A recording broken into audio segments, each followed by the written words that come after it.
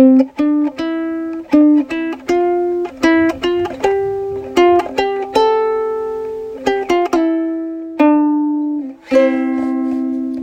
we're recording. Hey man, how's it going? It's going very well, sir. How are you doing? Doing good. I got a new mic this week. Still not 100% pleased with it. The Yeti always sounded better than all of these other alternatives that I keep trying, but my workflow is just different this week, and I'll talk about that later. Yeah. But how's it going? It's going well.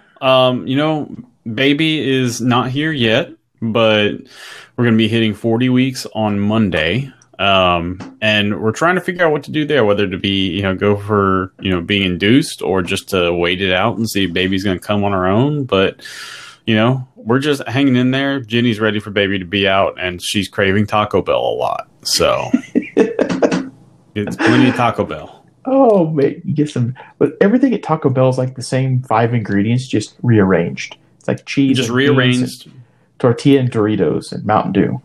Exactly. And generally the things on the menu are, do you want more beans and cheese? Well, maybe you should go for a beefy 5-layer. Or if you want more breading, maybe you go for a Gordita Crunch or something like that. It's just, everything's a remix off of fake Mexican food. The names sound really enticing, though. Gordita, that sounds good. Mm-hmm. I don't know what it is or how it works. I know it's like a taco burrito. It has to be, because that's all they sell. Remixes. But what's so interesting is how much food you can get for so little money. You know, you can get a $5 box that has a taco. It'll have a burrito of some sort, and usually some other more exotic and bigger items, such as a chalupa or whatever, and then it still comes with a dessert, and you get a drink. And by the time tax is done, it's about $6. That's incredibly cheap for how much food you're getting. And in my opinion, it tastes better than McDonald's. So that's my 2 cents I'll talk about. I haven't eaten there in a good long while. It's just not part of my diet. But if I'm going to cheat and go for fast food, I would probably go Taco Bell. We started getting dairy delivered to the house. So every Friday we get a couple gallons of milk and some cheese and eggs and just dairy stuff. But one of the things that they had on the menu was this locally sourced pizza kit. And it comes with some dough and pepperoni or whatever. I think it's pepperoni and some sauce. And you roll out the dough, and then you cook the whole, make the pizza and cook it. And my wife and my girls have been doing it. So, I'm not seeing this, but apparently whenever they roll out the dough, they put handprints in it, and then they cover it with sauce and stuff. So I've been getting very, very loved slices of pizza lately, but haven't been able to see it. But no, it tastes great. Oh, it just tastes fresh. The dough tastes good. It's just better than if you ever try to make the pizza on your own, but you're using one of the pre-made crusts. They're not as good as this. They're always drier, and this one's just very, very tasty. Just the flavors are good, and it's easy to make. That's awesome, man. We don't have Milkman over here, but we have a Walmart pretty close. And the milk is so good. It's all whole milk, and it's really, it's really good. Mm-hmm. But my daughters they're growing, and they go through a lot of milk. Yeah, a lot of milk, and it just tastes better. I didn't realize how good it tastes, but I was looking at the prices, and it's $6 a gallon. So just think about that for a few seconds. Yeah, going through several gallons at $6 a gallon, and it's if my daughter doesn't drink the whole glass, I'm like, no, it's 50 cents. You gotta drink that. True. Now, how many gallons are y'all going through a week? 2.5. About 2.5. That's a decent amount of burn rate. And the containers are harder plastic than normal, and they have these tilt handles, and you rinse them out and you put them out, you leave them out in your front yard or in the little box on the porch whenever we're done with them every Friday. All right, man. I want to talk to you a little bit about my microphone setup. Yes, let's talk about it. I'm insanely curious to learn more, because we've talked a little bit, and it sounds like you went with something a little bit smaller this go around. I want to hear what your plans are. Are you planning on recording with a computer, or what are you going for? So I'm recording with a little lavalier, like a little clip-on mic that you would use if you were doing a presentation. And I'm going to try several, but this one was only like $15. So compared to my Blue Yeti, this was nothing. It's aluminum, but it's heavy. It doesn't feel cheap. So that was really nice. I appreciate that. I haven't found the best place to put it, but I'm trying to record using my phone or using an iPad or potentially the computer, but I want to be able to mix it up. The Blue Yeti was USB, and it would work on an iPad or an iPhone with dongles, but it required a lot of power, and I'm not quite sure how much or if it can even be powered by my iPad. So I need to do some tests with it, but of course it died 2 weeks ago, so it'll be a little while before I can get that one shipped back and repaired. But until then, I'm going to try several little lavalier mics. That's awesome, man. It'd be nice if you had something that was small enough that let you, sit in your hammock and record the podcast. I've been thinking about that. Yeah. So in order to podcast from the hammock, I would have to use my iPhone or iPad. I would need to sit in the hammock. This is sounding amazing. I think I'm going to do that this summer. Whenever it's in the 70s at night, I guess I'll try it, because it's been in the 40s lately at night. It's a little too chilly. I have to have blankets and stuff, but I want it to just be nice. And I want to go out there just right after sunset and just record in the twilight. Yeah. I think that'd be fun. Yeah, that sounds awesome, man. Yeah. But I want something that has a noise reduction or doesn't pick up all of the dogs barking, or I want something like probably a condenser mic. Mm-hmm. So I need to do some more investigations. So we'll see. But yeah, that's the goal this summer, is to try to podcast from the hammock. You want to talk about puppy? Yeah, let's talk about your puppy. Yeah, so we're still planning to get the puppy. It hasn't been born yet. We're aiming for August to October, somewhere in there. So my wife has been ordering all kinds of puppy-related stuff on Amazon. Like, too much stuff. We just got a dog bed. We got cages. We got a puppy sling so that she can carry the puppy under her arm like it's in a purse or like a baby carrier thing. Apparently, when we first get the puppy, for the first couple weeks, we're not allowed to let the puppy walk outside. It can only go outside in areas that we've vetted because of some disease or something. I don't know. There's all these rules that, as first-time puppy owners, we are going by the book on everything. So second one will be just like our second born. I'll be able to do everything. But the first one is overprotected and helicopter. Yeah. We got these little toy donuts, and they're like little dog chew toys, but my 2-year-old thinks they're toy donuts. So this morning she was cooking us breakfast with a little play kitchen, and all these dog toys are on the plates, and we have this little soft dog bed, and she'll curl up and sit in it whenever she's watching something on TV or if she's sitting by the fireplace. It's cute, but it's you can only sit in that for a couple more months, and then the dog's going to kick you out. It's going to be good. Yep. Once you have your second dog, you're just going to kick that puppy outside, let her go play until she's tired and comes in and sleeps. We're trying to teach our dog how to. It sounds counterintuitive, but we're trying to teach her how to howl. How to howl? Yeah. Like security? No, just so she knows how to speak, and when she speaks, she barks. But we want to be able to say, "Do you a howl?" or "Go howl" or something like that, and her just go randomly start howling. Just because we can. We taught her to bark at this point, so we're just trying to teach her more tricks. She knows roll over. I think she knows something else. We're just trying to teach her tricks at this point. Nice. Yeah. Do you have any books or classes or YouTube videos that you're watching? Not really. Jenny is trained dogs herself for a little while. And most of her dogs come out pretty good. So it's just something that she's just done as a hobby, just spending a lot of time with her puppies growing up. So she has a handle on it. So she just works with them a bit until they figure it out.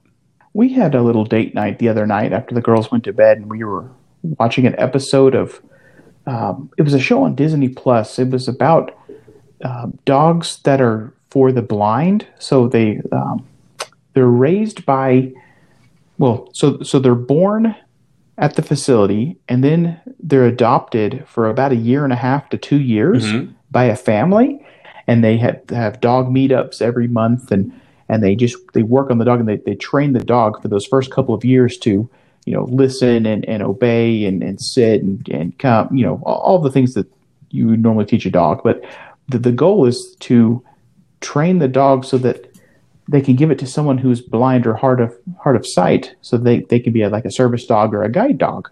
And I had no idea how much effort and how much work goes into getting these dogs. And I don't think that they are covered by insurance, so the future owner will end up paying like $50,000 or something, some astronomical amount of money for this service animal. And I didn't realize that this service animal is going to save their life. Like, they will blindly walk out into traffic, and the dog will recognize if cars are coming and prevent the owner from getting hit by the car, and walk around things in the street, prevent the owner from walking into things, and there's like little things too, like the dog just can't go to the bathroom whenever it wants. It has to be on a schedule. Yeah. And these first couple of years when they're training the dog, they are going through all of these things to prepare this dog for these situations. And then once they've been adopted and they've passed that part of it, they are given this test. And if they pass all of these tests, they are sent back to the facility where they're formally trained for about 3 months. If they fail the tests, they are, quote, career changed, which is a nice way to say they're going to be adopted by a family or something. They're not going to be service dogs. But yeah, and like 60%, I think it was like 60% of the dogs that start the process are career changed. Oh wow, I think that number's a right. High number. Yeah, so you'll have a bunch of dogs, and very few will actually make it. But the ones that do make it are, they're going to be patient, but also lead the owner. They're not going to just give up and sit down in the middle of the street. They're going to keep going, and they're goal focused and just obedient, and just really fascinating. But we watch this, and then I'm like, okay, Megan's going to go get all the stuff, and we're going to start training this dog from day one to do all of these things. So, yeah, I'll see you in a couple of months. We'll see what's happening. I think she'll end up training me too. Like, she'll be like giving me snacks, and Shane, go do dishes. Here's a treat. I like it. I love it. Yeah, probably what's going to happen. Let's talk about scamming. Like, the problem that we have a lot in today's modern world of computers. But you were telling me that Jenny got scammed recently. Well, so it was almost 2 years ago, and she wasn't exactly scammed. What happened was someone called her out of country and was telling her that they were from Microsoft, and they found problems on her computer, and they were there to fix it. I can let the listener imagine how that went. We're going to talk more about some of the tactics that they use to, convince you that your computer has problems and that they're fixing it. And so I walk in, I think I went to the grocery store or something. Jenny's on the phone, on her computer, and I go in there, and she's basically repeating back what the person on the other end of the line is saying, and she's like, okay, I pressed Control R, and what do I need to type in? And when I hear that, I'm like, that doesn't sound good. I look over her shoulder, and I see some of the stuff. I got a little, I don't know what you would call it. I don't know. I got heated. I got kind of heated. And I asked Jenny to give me the phone, and I told the person on the other end that they were being a sack of crap, and they should not try and scam people and to never call back. And that was that. So good.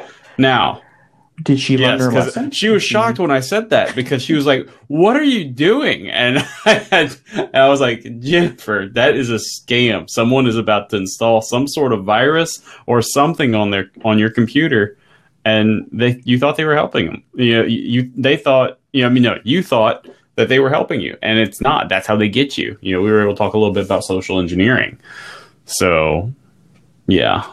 I have been going down this rabbit hole on YouTube watching these people called scam baiters, and basically they deliberately contact or get contacted by the scammer, and then they will try to waste as much time as they can, or as much of the scammer's time as possible, and they will record their, the funny parts and put them up on YouTube or stream them on Twitch. But yeah, I got into this whole world of scam baiting, and I find it so fascinating. So a couple of years ago, I had a family member who was also contacted by one of these groups, and he ended up calling me, or he got a hold of me halfway through the scam, and was telling me what the guy was doing. And I was aware of the scam and what they were doing, and I told him, just unplug the Ethernet cable from your computer right now and hang up. The person on the other line had gotten his credit card number, because he opens up Notepad, the scammer does, and says, here, enter the things in this official form. And he just types in the word credit card, : and he wants you to type in your credit card, and then he'll type in expiration date, : and it's like every part of this just makes me cringe. But I want to go through the steps of the scams and the types of scams. And I want everybody to just spread this news. Like everybody's family members, especially your older family members, that's the primary target is someone who is older, who's not very familiar with the computer. They are making, like, I've seen one call center making $300,000 a month, which that's insane. That's just stealing money. Nothing is getting fixed. They're just scamming. And it's kind of like the mafia. It's just a mafia that only preys on like our older family members. And that's just frustrating to me. And then and the tactics that they're using and the things that they're saying offend me because they're completely wrong. It's like, what's a blinker fluid? That's what you would tell someone if they don't know anything about their car. It's what it sounds like whenever I hear them talking. But so there's several of these scams, and they've been in the news too. But there's like an IRS scam where they pretend that they're from the IRS, and they say that you're going to be arrested. You have a warrant, and you need to pay them in order to get all this cleared. There's another one where they say that they're Microsoft tech support, and the phrases that they'll use are just wrong. And if you are talking to them and you slightly say the wrong thing, they will still agree with you, and you can get them to say all kinds of things, and they'll just agree to everything. Just they only want to get the money from you. And there's a couple other scams, but those are the main ones I want to focus on. Is the Microsoft tech support, and then this refund scam. So they'll call and they will say, like, your antivirus or your security software, we're shutting down that part of the company and we're refunding everybody $400. Or they'll come up with some crazy number that, of course, you'll jump on. They will. So the goal for them is to tell you that you're getting a refund, to get you to let them remote into your computer, to get them to transfer the money to you, but there's a typo. So instead of transferring $400 to you, they transfer $4,000, and then they say, "Oh no, I transferred too much. I'm going to lose my job. I need you to send me the money back." "Oh, I can't. We can't just transfer back with the bank. I need you to go drive to Walgreens or Walmart or Best Buy or Target and buy Amazon gift cards or iTunes gift cards or GameStop gift cards. Read me those codes, and then we'll be square." And they will take anything. They're so desperate. It's terrible. And the more I was listening to these guys, because I would listen to these on YouTube, these guys would do highlights where they would talk to a guy for 6 hours, and they would condense it down into 30 minutes or so, or maybe an hour. And it's just the highlights of what happened during the call. But, there's some parts of it where the guy is very convincing and he's hitting me emotionally, and I want to just give him money. But I continue listening, and then at the end, the scam baiter will reveal what he's doing and that it's all fake. And then the scammers will start telling him the truth. Really? And you hear them admit to things and say things that are just terrible. Like they will say, they just these older Americans are privileged and they want to make them poorer. They're all fools, and they just sell these things. And I'm thinking about my family members who were hit by this scam, and they were trying to do what's right. Like they always have computer problems, and this is Microsoft calling, and Microsoft is huge. Of course, they can fix anything, and all they want is my credit card number, or maybe the gift card is a security card that you buy, but. The tactics that they use, like the more you watch these things, you cringe. But they will remote into your computer, and then typically it's Windows, and they will type in. Well, first they will convince you to remote into your computer, and they will use TeamViewer or I don't know. There's like 10 of these different remote desktop software packages. Most of the calls are coming from parts of India. And so a lot of these remote desktop computer or software packages will pop up something saying that this could be a scam if they're detecting that you're connecting to somebody in India. So they've become smarter. So now instead of them connecting to you, they do a reverse. They have you connect to them, and then you're not going to get the banner saying that it's a scam. And then as soon as you connect to them, they have you hit a button at the top that says reverse connection, so that then they can control your computer. And if you're clever or if you're tech savvy, instead of actually flipping the connection, if you play dumb and act or say just read pieces of the screen and try to click on the wrong things and just don't listen to what they're saying, you're actually connected to their computer the entire time. And these guys, they're not computer experts. They're reading from a script. So I've watched other YouTubers who will get the connection to their computer and then slowly infiltrate their network. And one guy went so far as to he got the whole place shut down and raided by the police.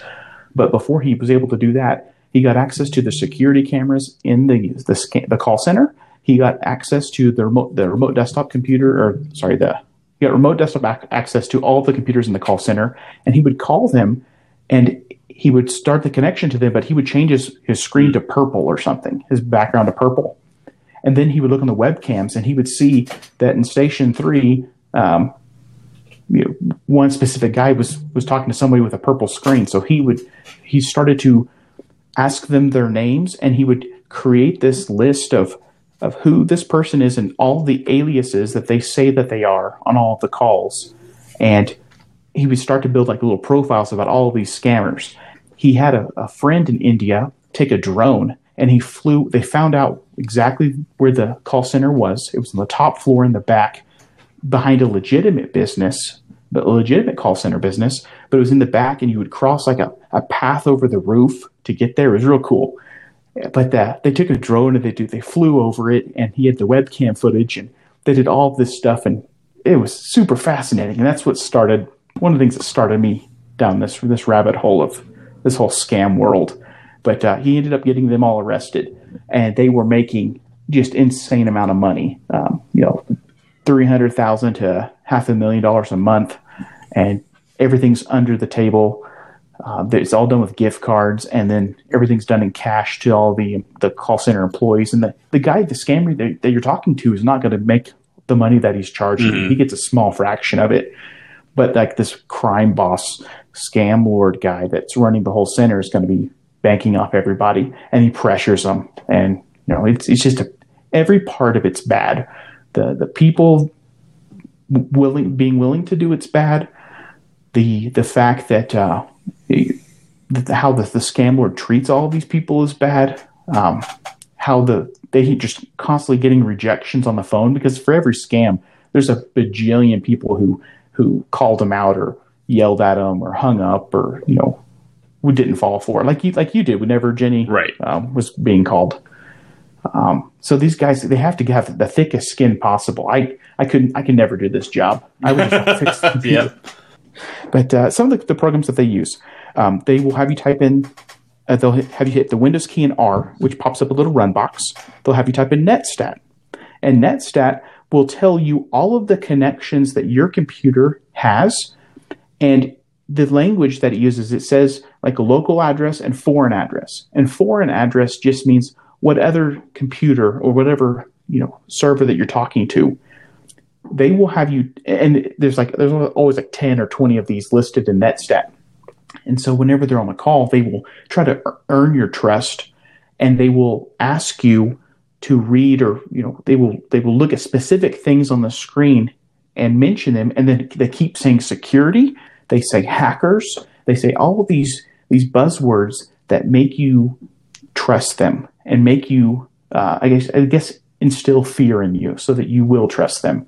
And in this specific app, NetStat, foreign address doesn't mean like it's another country or a hacker. It just means that it's the other end of the connection that you're making. So if you have if you have Slack open on your computer, Slack has foreign connections to all the Slack servers. If you have your web browser open, it has foreign connections to all of the the website that you're looking at, or the ads that are on it, or everything.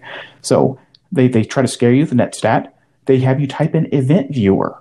Event Viewer typically only shows errors and warnings on Windows, and most of them, like you can have a brand new machine right out of the box, fresh copy of Windows. You open up Event Viewer, there's going to be a ton of errors and warnings, and it's just normal.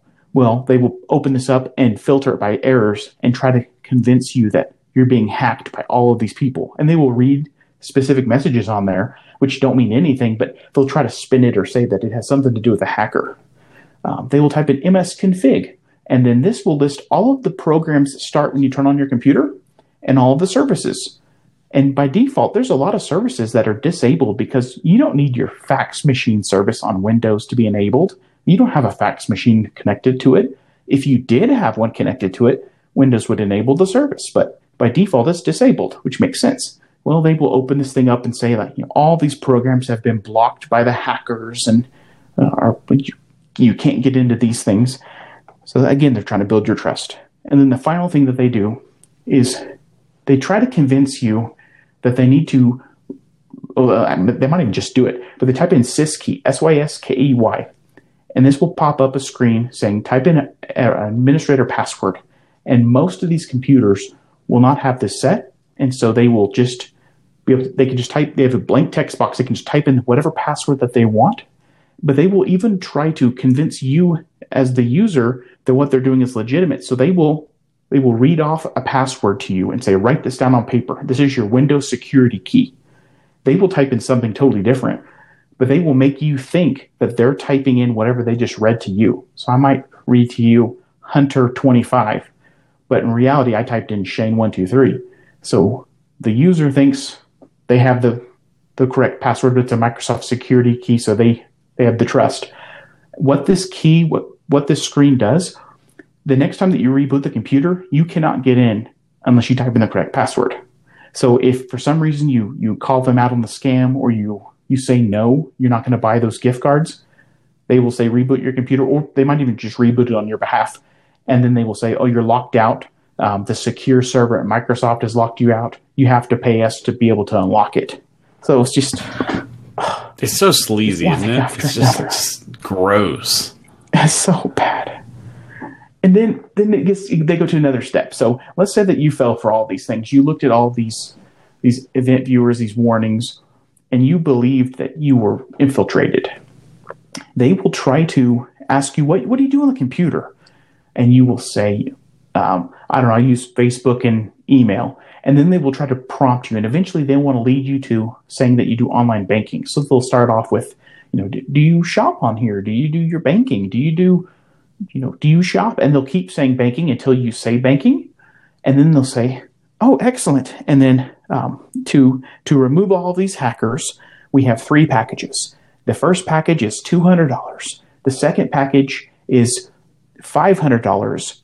And you can transfer it to one family member, and it lasts a lifetime. And then the third package is unlimited devices on your network. You can transfer it to, just all of these things. So they try to upsell you to this final package, which they're all bogus. But you end up picking, let's say that I picked the cheap one. They say, oh, excellent. In order for us to securely transact the payment, we need you to get a gift card. And then it's terrible. Like if you just listen to what they're saying, of course you're not going to go to the store and get a gift card, but people do.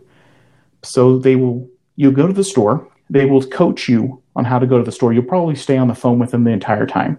They will say that whenever the cashier asks you what this is for, because the cashiers know that these are used in scams, especially when you're buying $4,000 worth of iTunes gift cards or $4,000 worth of Target gift cards, something's up. But they've coached them to say that this is for personal use, because they're told the scammer will tell them that if they say it's for this scam or because it's for my computer, that the store will charge them an extra $1,000 or some made up number. So just like levels of gullibility that have to stack in order for this scam to work. But which is concerning, by the way. You would think that if you're going to a 7-Eleven to buy $4,000 worth of iTunes gift cards because some random dude called you and told you to do so, you'd think that there might be a problem. Well, and so that comes back to the refund part. So in order to really get you to feel bad and go to the store, they'll ask you, do you do online banking? And you say yes. And so they tell you that these are the 3 prices, or maybe this is the refund scam. The refund one's the easiest one to use or to do. The refund scam, you tell them that, if you're going to get $400 back, we just need you to log into your bank and we will send the transaction over. So what the customer will do is they'll open up their bank website. The scammer can do 2 things now. If the remote control program lets them black out the screen, they can black out the screen and say the Microsoft secure server is working on it. Just hold on a moment. While the screen is blacked out, the scammer will right-click on the page in Google Chrome and say Inspect Element. They will point at their account balance or maybe the first transaction. And if my first transaction was $30 to a barbecue place, they'll replace the name barbecue place with Microsoft, and then they'll replace $30 with 4,000 or some number. And then they'll adjust your account balance at the top. And then whenever they reveal the screen, they might minimize this, but then they'll reveal the screen and then have you verify that you got your $400.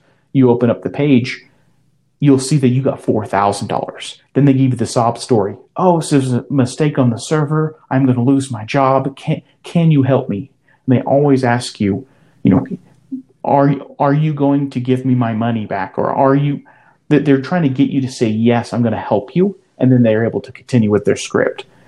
But if the remote control program doesn't allow them to black out the screen, they might just hit Command minus or Control minus and shrink the size of the page.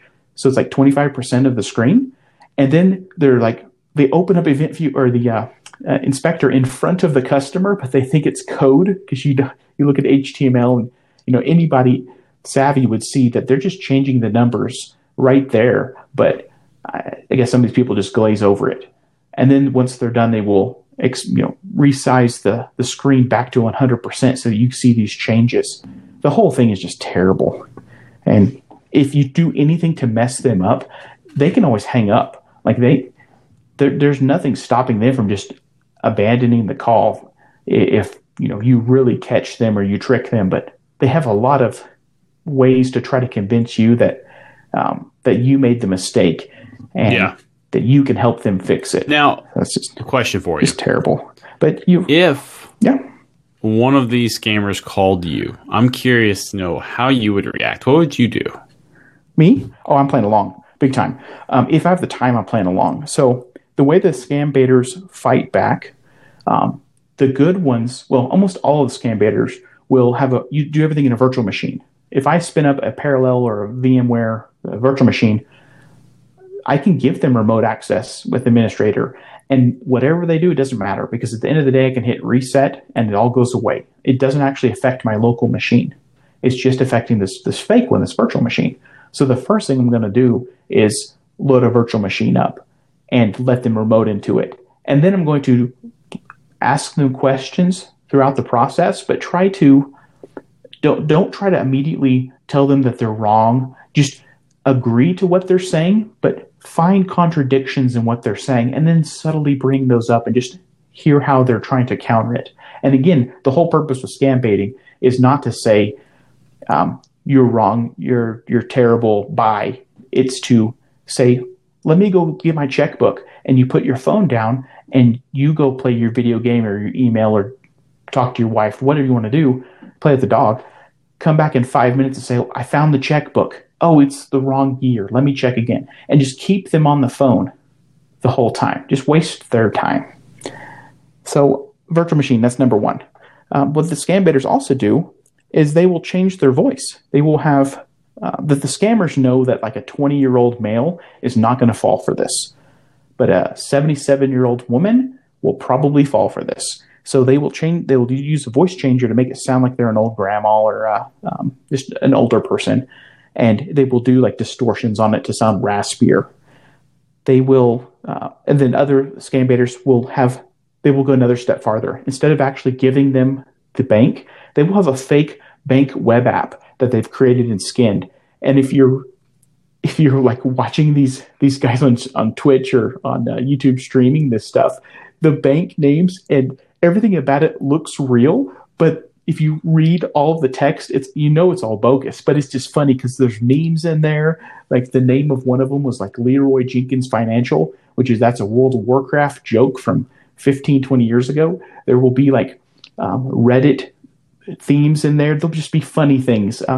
If you have the phrase AARP at the bottom, there's all of these things you can add at the bottom as like upsells that the bank would normally put on the page that make it look more legitimate. But these scam baiters are great because while the scammer is in there trying to change the values of their account balance, they will hit the refresh button on the browser, which undoes all of those changes that they made. And they will just accidentally do that a couple of times just to waste more time and then play dumb like they didn't see the numbers change back. They will... I saw one of these fake banks that automatically times out after like 5 minutes. So the scammer will take 5 minutes to try to modify the page to change the balance, and then it times out automatically. And they have to just keep doing this over and over again until they can try to get you on the screen, or I'm sorry, to get the customer on the screen looking at it without it timing out. That sounds amazing. I need to get this YouTube channel from you because I need to watch some of these. It's so good.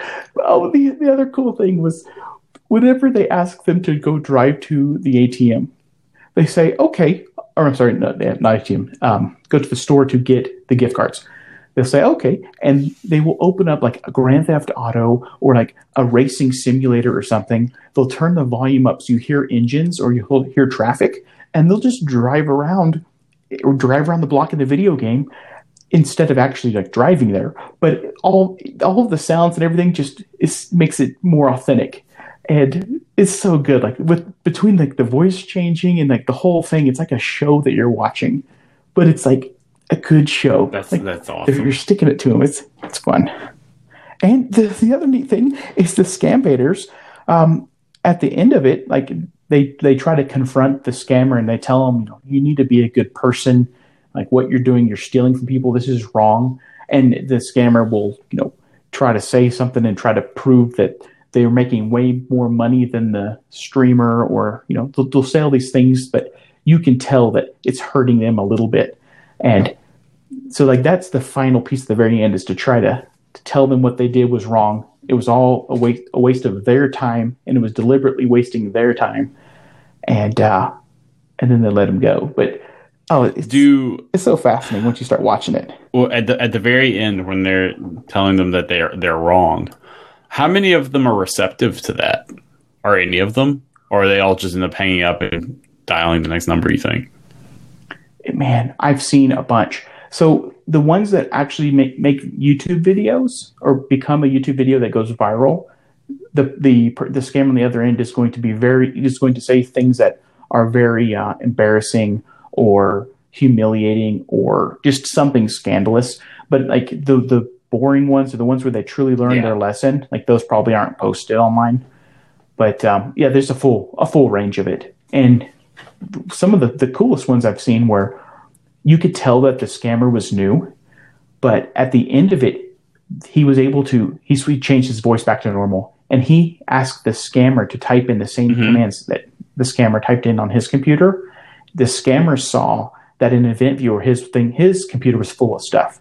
he saw that in MS Config, his services were stopped, and he went silent. Like, he didn't know what to say.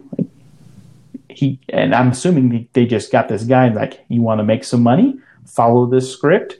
You can rip off these entitled Americans. Yeah. Man, it's so good. You got to watch this. I will post the YouTube links in the show notes. But I think one of them was like Jim Browning, and then another one was Kit Boda. I think. What a world we live in, that these scams exist and are actually profitable. No kidding. Like, it's like the mafia, but they're preying on older people and they're using technology. But like the mafia is worse, like they're shaking you down and confronting you physically in person and truly hurting you, or doing things to family members and stuff. Like, that's bad. That's really bad organized crime. But this one, we can avoid it by just spreading awareness. Like, everybody that that could be acceptable. Well, I guess if Jenny was, then any age range can be susceptible to this. But just let them know that. Let everybody you care about know that the people are not going to call you and give you tech support, and if they do, don't take it. And also let them know that Shane or TJ or whoever, like you don't want to do tech support for them either. And the solution is for them not to use this desktop computer, not to use Windows, if they're just going to do email, banking, and Twitter. Like, if you're just doing simple tasks, like the people that are susceptible to this are, just get an iPad. Just get an iPad. Like the new iPads. Okay, let's hear it. I have a little confession, TJ. I got the 2020 11-inch iPad Pro last week. Yes. So a lot of the things that I've been trying to pivot towards or experiment with over the last month or so have been leading towards this. So part of like the recording this podcast right now, I'm recording it on the iPad. I'm doing my show notes on the iPad. I'm using keyboard and mouse. I have it hooked up to a screen. I got headphones and microphone all plugged into it. I'm multitasking, and when I'm using it, it feels just like a computer. Like for the two tasks that I'm doing right now, super focused. Everything that I want to do, it can do. But I'm finding it can do more. It can print. It can run Microsoft Office. It can run 2 Word documents at the same time, side by side. It can record your podcast. It can do your email. It can do your calendars. It can do voice chat. It can do video games. It can do all of these things. You know what it can't do? It can't let a scammer remote into it and try to trick you by seeing errors and things. So if I give this to my family members, immediately they're not going to be scammed by this. I guess they could still be scammed, but it would be a lot harder. The bank account. Element Inspector tools don't have them on iOS. It's so good now with this iOS 13.4. I think that's when they added keyboard mouse. It is so good. I can select text. Like in the past, if I'm trying to do edit a document, you get to that point where you're taking your sausage finger, you're trying to like move the cursor between 2 letters so you can erase one of them. You miss, or you have it pointed in the right spot. And when you let your finger go, it slips a little bit and you lose the location and you got to do it again. Or fat fingering the wrong buttons and just all that lack of precision that you have for editing text. It goes away when you have a cursor or a mouse and a keyboard. Now I can type at my full speed, backspace, move the mouse around, select text, drag it around. Everything you can do on your computer, I'm able to do now in this little Word document. It's awesome. The battery life is amazing. It lasts all day. The screen, the iPad Pro screens, TJ, they have everything in them. They're like Retina. They got the 10-bit color. They've got P3. They've got like 600 nit, 500. I think it's 600 nit brightness. They got all of the specs that you need, the color accuracy that you need. They got it all. But the price points are starting to hit the laptops now. A fully decked out iPad Pro, the big one with the big keyboard, it's crazy into like $1,700. You're definitely hitting MacBook prices now. But I can also get an iPad for $300 and have most of the same experience. Plug a keyboard mouse monitor into it, run the exact same software. What I'm not going to get are things like extra speakers. That's one thing. Like the iPad Pro, if I crank the volume up in a room, I can fill the room with music. On my iPads that are not Pro, if I crank the volume up, it's only coming out of 2 speakers instead of 4. And if your hand is covering it, if you have it in the wrong orientation, then you've muffled all of the sound completely. But with the iPad Pro, if I'm holding it in a weird position, my hand's only going to muffle at max 2 of the speakers, and the other 2 automatically adjust and compensate. So, like, and that's another thing. Like, you get this laptop and you have Windows 7 on it, and these scammers are connecting to your computer and they're doing stuff to it. You've installed things over time. That thing is a mess. No wonder you were susceptible to having somebody from Microsoft fix it. Like, things don't work like they used to, and you don't know how to reset Windows. And with an iPad, like, I don't have that problem. Like, you can, worst case scenario, you go to the Apple Store. You wouldn't even have the problem. But most of the time, like, you hit a button. No, it just works. It's like a little appliance, but the battery life is great. Now, you're right. So I did spec out, anyway, as we were talking about this, I maxed out a 12.9-inch iPad Pro with a keyboard and mouse. It's 12.9. It's got cellular, 1 terabyte of space. Again, the 12.9-inch, so it's big old beautiful screen. With the keyboard, comes out to $2,196.80. So you've definitely hit laptop pricing there. Well, let's see. Compared to the MacBook Pro 16-inch, I think that one's like $2,700. So you're not that far away from a. Actually, so the lower end 16-inch MacBook Pro, actually, this is the one that I have, is $2,400.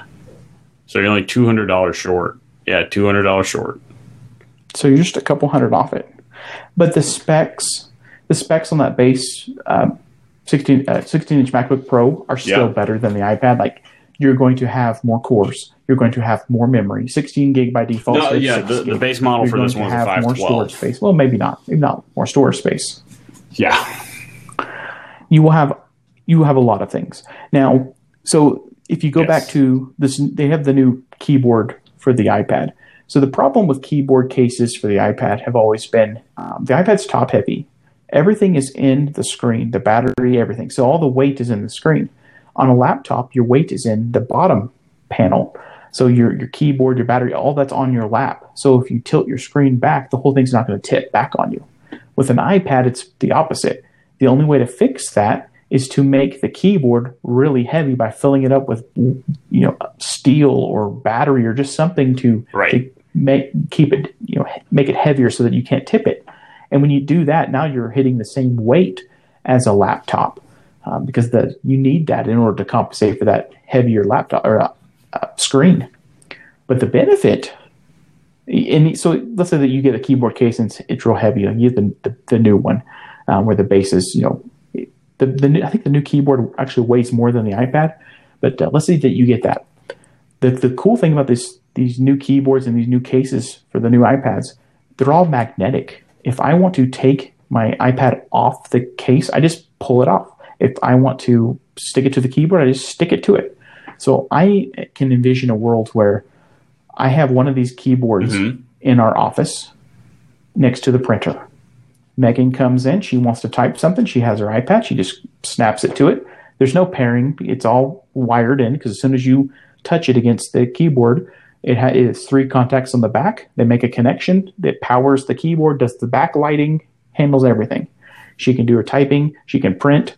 When she's done, she just takes her iPad right off that case and takes it to the kitchen and does something or watches a video. The tablet goes with her. And based on her environment, she's able to modify or augment the tablet to work better in that environment.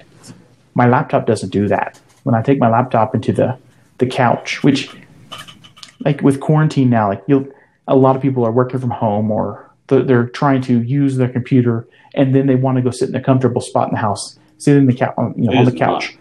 Sitting on the couch with the computer is not comfortable. Like, I've tried it. You do this thing where, like, you'll lean back and you're like, put the computer really high on your stomach or your chest, and you're trying to like reach your hands down and type, but you can't see the keys, and so you look up and you tilt the screen to like light the keys so you can see them, and you'll constantly tilting it back. The computer's getting hot. It's heating up your chest. You're starting to sweat because the machine's real hot. So you move it, but you move it onto a pillow. The pillow blocks the airflow, the vents in the bottom of the laptop. It gets even hotter. The battery's drained now. You got to plug it in. So now but the plug-in's always on the wrong side that you're on. So the cable's reaching across you. And so you end up on the edge of the couch with the cable across everything, twisting the laptop. It's super hot right now. Fans can't breathe. You're at a weird angle, and now your back hurts. Like, we shouldn't be sitting on the couch using that computer. Just pop it off of the keyboard and you're good to go. You just, you just have to admit to yourself, when I'm sitting on the couch, I'm not going to get into the zone and code, and I'm not going to do this amazing, get really into the zone and do this big project or something. I'm going to look at Reddit, read my email, just lightweight stuff. And if you do get your laptop and you finally get to that spot on the couch, like if you're like me, most of the time you end up looking at the same news pages or the same dumb stuff that you could have done on your tablet. You have all this hardware there on the couch, but you're not using it. Like, I'm not building a machine learning model and comparing all voter records for the last 20 years in the state of Georgia. Like, I'm not doing anything work related. I'm just flipping through Reddit. YouTube and Reddit. I'm watching scam videos, probably. Let's do our picks of the week. My pick of the week this week is an oldie but a goodie, but also a newie at the same time. Oldie but a goodie. It's old and good because it is Halo 2 for PC. And it is new because it was recently added to something called the Master Chief Collection, which is, Microsoft's collection of all the older Halos that they're remastering and putting on, with new graphics, new sound, all that stuff on PC. It was released last night at 10 p.m. I got a chance to play a little bit of classic Halo 2, which was fun. And man, I miss games that weren't that complicated, where you have a map and you have a gun and you respawn when you die. They just made so much more sense compared to some of the games that are released today. And so it's just very nostalgic. So, go listen to some, I don't know, Nickelback, Breaking Benjamin or something like that. Put on Halo 2, maybe wear some jorts or something and relive the 2000s. Get your Tamagotchi. And nice.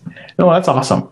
I never played Halo 2. I played Halo 1 some, but I really got into Halo 3. That's when in college, I think it was like 2007, 2008-ish. We got Halo 3 and we got a big projector and we were loving it. But Halo 2 was on Xbox 360. But Xbox 360 ended up having some basic backwards compatibility, mostly for Halo 2. Because 360 came out in 2005, Halo 3 came out in 2007. Okay. So you had those 2 years where there was no Halo except for Halo 2. So they made sure that you could get it on the 360. All of my favorite games that I've been playing in the last 2 years have all been games from that era, from 2000 to 2006. So I think I figured it out. Mm-hmm. Whenever you're in high school in your early 20s, that whatever games that you're playing in that time frame are going to be your games. Also, whatever music you're listening to during those time frame, that's going to be the music you're going to listen to for the rest of your life. So whenever I go look at Nick at Night or the Oldies channel, the Oldies radio channel, I'm seeing stuff from 20 years ago that I like. It's my nostalgia. But I do the same thing with games. But then I look at the new games that these darn kids are playing. They're playing the Fortnite. They got out. I can't understand all that stuff. But I really do believe that the music influences that you form in those high school 20s, they really do influence pretty much the rest of your life. It's crazy. Because I can think of music that I listened to back when I was 16, 17. Now, you're right. I'm still listening to it. And you're also listening to it because your friends were listening to it. the content of that specific song is not life changing. It's not the best. It's not even the best song, but it's the song you listen to over and over again, and you memorized every word. And the 2 times that you could karaoke it, or you could, bring it up in a conversation, or it's what pays for all of that studying you do to try to learn. What was that? 1 week by the Bare Naked Ladies. Yep. Okay, did you see the I've Unreal seen like 3 5 seconds of demo it. That's about it. for PlayStation 5 today? Okay, after the show, you and I are going to screen share. It We're gonna watch does. It this really thing. does. TJ, this looks real. I was playing, I'm just thinking about you playing Halo 2, and in Halo 2, the ground where you're running in the building is going to be flat. The walls are going to be flat. Oh, maybe there's a barrel or a tire or a truck on the side. Okay, in this demo, they're walking through a canyon of rocks, and there are billions of little particles and specks, and it looks like a real canyon. Like if you go outside, there are, and you look at 1 square foot of grass near your driveway, there is so much texture there. There's so much going on. And in the video game, if you're playing Halo, you look at the same spot, you see some greenish blur, and it's repeated for the rest, several square miles.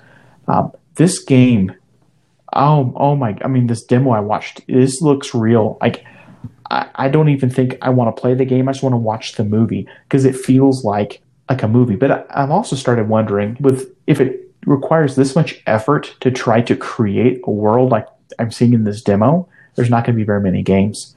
But when they were making Halo, you could spit up a Halo game in just a couple of months. You just reuse a lot of textures, reuse a lot of stuff, and just make a new map.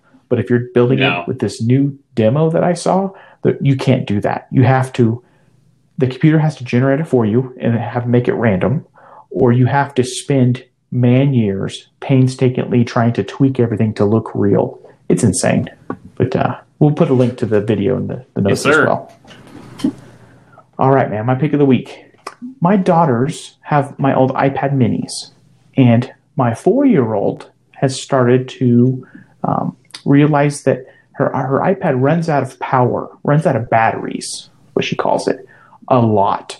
And I guess the iPad's 8 years old now, so it running out of power, that makes sense. It's had plenty of cycles, and the iPad lasts probably 30 minutes to an hour before it needs to be charged again.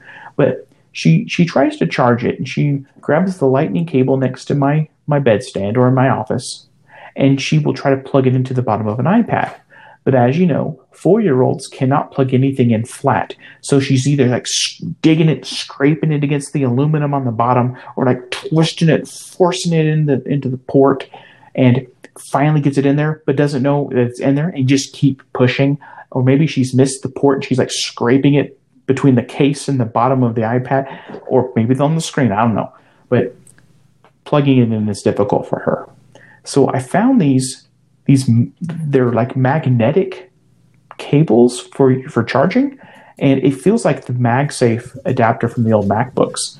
You have a tiny little lightning port that you plug in to the bottom of the phone or the iPad, and then it has a round contact on the bottom. So it's almost flush with the phone. It sticks out millimeters. And then the charge cables have magnets on them, and you just get them anywhere near the phone or the iPad and just jumps and snaps to it and starts charging it. And so I got a couple packs of these cables, and then I got 20 or 30 of the lightning tips. And so I have on my desk here, I have 7 test devices. I have an Oculus Go, Bluetooth headphones, AirPods, keyboard, mouse, and I have iPad and their iPads. So I got all these devices on my desk. Well, I have these plugged into, or these little things plugged into all of them, and I have 2 charge cables on my desk. So if I need to charge something, I just use the same cable on my USB-C stuff, my micro USB, my Lightning, anything. And it just super simple. So I'm recommending these cables. They're really cheap too. They're $10 or $20 for a whole pack of 4 or 5 cables, and And they also are lined with couple fabric. dozen of the little tips.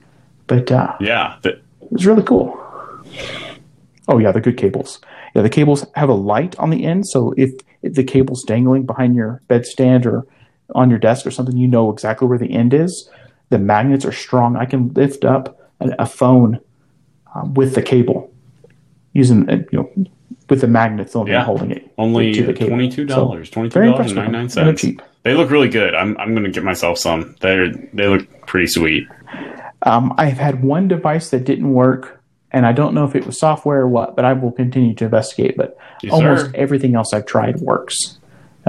Just really cool. #the cowboy. I think it's the future. Good night.